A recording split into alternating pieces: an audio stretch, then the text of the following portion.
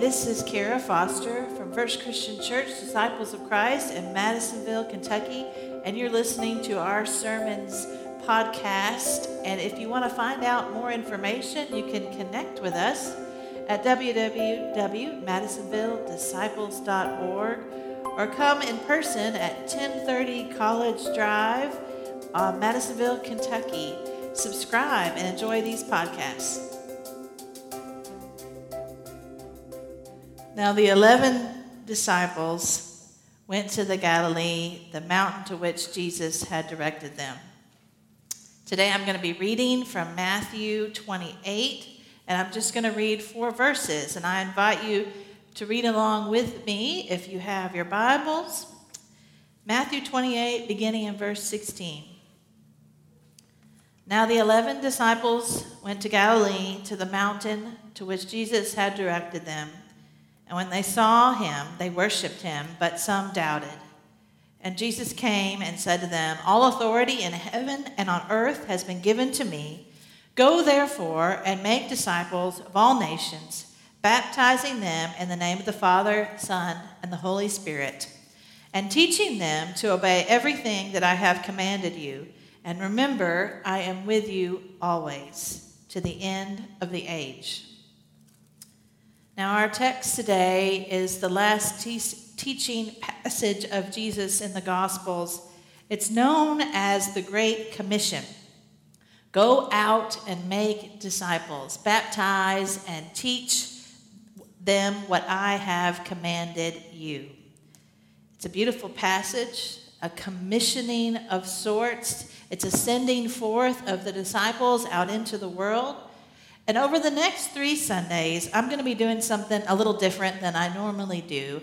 I actually want to spend some time talking about the tradition our church is a part of, the Christian Church Disciples of Christ, this beautiful tradition our church is a part of. And I'm going to use the identity statement for the Christian Church Disciples of Christ to sort of center our talk. And here's what the statement says. We are a movement for wholeness in a fragmented world. As part of one body of Christ, we welcome all to the Lord's table as God has welcomed us. I'm going to talk about movement today and then wholeness and table in the coming weeks as a theme. My hope here over these next 3 weeks is that you're going to learn something new, but also that you will reflect a little bit more about what it means to be a follower of Jesus, to claim him for your own in your life, and also what it means to be the church in the world today in 2021. And maybe, like me, over the years, a time or two, when you've spoken about your faith, you find yourself wanting to maybe speak with disclaimers, like, I'm a Christian, but I'm not that kind of Christian. And being a minister, I certainly have come to terms with the fact that just by my vocation, people always assume things about me. Nowhere is that made more clear to me than when I am on an airplane and someone beside me asks me a simple question like, "What do you do for a living?" Now, when this happens, I can most assuredly promise you that this will go 3 different ways. The first way is when I say I'm a minister in the Christian Church Disciples of Christ, they will immediately get awkward, clam up, and maybe apologize for the cuss word they said while putting the bags in the overhead compartment. Or, number 2, they will get confessional and begin to share their whole life story, their sins, their regrets, their big meaning of life questions they've always wondered about, which is totally fine, but I probably have just bought myself a good magazine that I'm really excited about reading over the next few hours. Or third, and this happens to me, my most favorite, is they get curious. Who are you people? I like to tell people that we are a church of an expansive welcome. I love to tell people that. I love to tell people you need to go check us out. Find us online. Look in your local community. We're a wonderful bunch. You need to know us. Check us out. But our statement says that we are a movement for wholeness in a fragmented world. And we are a particularly American church. If you love history, then you will get this. The way we look, we are a church that was shaped and formed by people of the American frontier, by Christians who valued freedom without dogmatic structure and authority to define them. They valued simplicity, and all that we need is the Bible to guide us. No creeds, no bishops to tell us what to do. We just need the Bible to guide us. And they valued unity. They valued unity, that Christians shared so much in common, that our Savior united us, that there was more that united us than divided us as a body of Christ. And they believed in that. They actually believed that that Lord's Supper, the heart of our worship, was an example and time of unity when the body of Christ would come together. And by remembering that meal, we would receive Jesus' grace and mercy and remember who we are and who we belong to, and thereby go out into the world and share that love with others. When Zach was ordained here into Christian ministry, you might have not even noticed it, but when he was ordained here to be a minister, he wasn't ordained into First Christian Church. He didn't make vows to serve First Christian Church or even the Christian Church Disciples of Christ. He made vows to serve the whole church, the messy and beautiful church all around the world, the body of Christ in all its many forms. And when we baptize into the faith here, we're not just baptizing you into the waters of First Christian Church as a Christian. We're baptizing in the entire body of Christ. We are a movement of Christian unity in the world. And if you'll hang with me here on this brief historical detour, even from our very beginning, I want you to see that's who we've always been, this movement of Christian unity. In Bourbon County, 1832, there was a revival around the Cane Ridge Meeting House led by a pastor named Barton Stone. And the thing that was interesting about that revival, one, that it was super huge, so many people there, but it was Christians from all over, all different flavors of Christianity. They got together and they worshiped together and they had communion together. And it was the start of a revival of a spirit of Christian unity that spread like wildfire through Kentucky and beyond. And our church is a part of that spark. In 1849, in Hopkins County, we had 14 founding members who started First Christian Church of Madisonville. Around that same time in Pennsylvania, there was a minister by the name of Alexander Campbell who was preaching essentially the very same thing: unity, simplicity with just Scripture, central of the Lord's Supper to be a part of our church and our faith. And these two movements, ones were calling themselves Christian Church. One said, just call us Disciples of Christ. We'll keep it simple. And that is how we got this long name that is sometimes one or the other and sometimes put together, because along the way, the two movements became one as the Christian Church Disciples of Christ.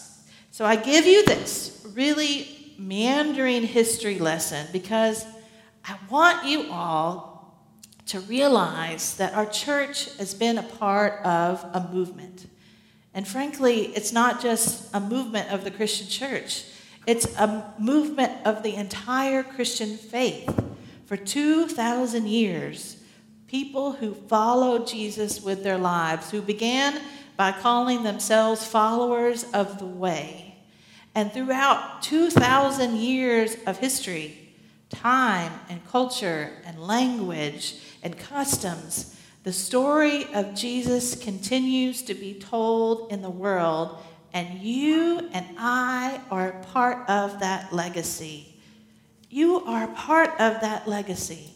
It even began when Jesus called his disciples to come and follow me. And Jesus said, "Go and make disciples, baptize and teach them what I have commanded you." Well, what exactly has Jesus commanded us? Well, I know that in the upper room, just after he washed the disciples' feet, he told them that he was giving them a new commandment, to love one another as I have loved you. I know that one time someone asked Jesus, "What is the greatest commandment?" And Jesus said, "Love God with all your heart, mind, soul, and strength. Love your neighbor as yourself." He took two commandments from his own Jewish tradition and put them together. No greater commandment than these: love God and love neighbor. But here's the thing. We can't really do that sitting still. We can't love as he loved. We can't serve as he served. We can't be his people who offer his mercy and love and forgiveness and healing in the world sitting still. This movement that Jesus has given us is expansive to all nations, to all the world. It says Gentile and Jew, man, woman, young, old. He's erasing old lines of division and to baptize and to show others the love of Jesus.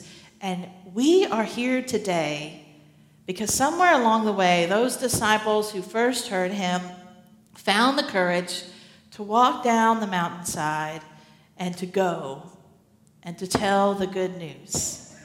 And those disciples who were first called along the banks of the Sea of Galilee to drop their nets and to follow him, they went. They went. It started with an invitation to follow him. We churches aren't exactly known for our get-up-and-go-ness these days, are we? Methodist minister Will Willimon, he really puts it quite bluntly when he writes, "To many outside the church is like a football huddle. You know that something important is being said there, but you can't understand a word of it, and all you can see is their rear ends." Not my quote. Churches can be really good at talking in circles, of looking inward and trying to dig our heels in and refuse, frankly, to go where he calls us. We can be really good at talking a good talk, and sometimes, if we're not careful, we can end up with churches and people and ministers who don't actually look too much like Jesus. Now, I've told you this before, but I couldn't help but think of it this week as I was talking about the importance of movement, because years ago when I was a teenager, my aunt took my cousins and I to a hang gliding training center in Chattanooga. And it was the sort of thing that for a few bucks, they would give you a lesson on hang gliding, and then you would get to go up to a mountainside, and they had a sort of zip line cable that went from the mountain to the ground, and the hang glider hung from another cable, and you could jump off the edge of a mountainside and hang glide. It was all the fun of hang gliding without the risk of your impending death. So I was in. And the thing is, the plan was somebody on the speaker was counting down, and then somebody up top with me in the harness would let go at one, would unhook the glider for safety reasons, and I was to run and soar into the sky. And 3, 2, 1 happened. They unhooked me, and I was not running, and I was not soaring into the sky. In fact, I was not going to go, except the weight of the glider on the cable and just gravity was so much that it literally dragged me off the edge of the mountain, unwilling to go. My heels were in the dirt. I was dragged over the edge, kicking and screaming. It was not a pretty look. The pictures were not great. And I tell you this because sometimes I think we are so scared of the unknown. We are so frightened of what we don't think we can control or predict that we try really hard to just dig our heels in and stay right where we are. Because maybe where we are isn't exactly great and wonderful, but at least it's predictable. At least we know what to expect. We are called to move. We are called to be a people on the move. Like the song, the South African spiritual, we are walking in the light of God. We are walking in the light of God. And the good news for you and for me is that sometimes when the mountain seems way higher than we imagined, sometimes when the edge is frightening and we are so scared of what is ahead, the good news is that He has promised us that He is with us. Remember, I am with you always, even to the end of the age. So what are you still digging your heels in? Where in your life might God be calling you to walk more fully with Him? I want to close today in prayer. So let's pray. Gracious and holy God, you have called your servants to ventures of which we cannot see the ending, by paths as yet untrodden, through perils unknown. Give us faith to go out with good courage, not knowing where we go, but only that your hand is leading us and your love supporting us. Through Jesus Christ's holy name we pray. Amen.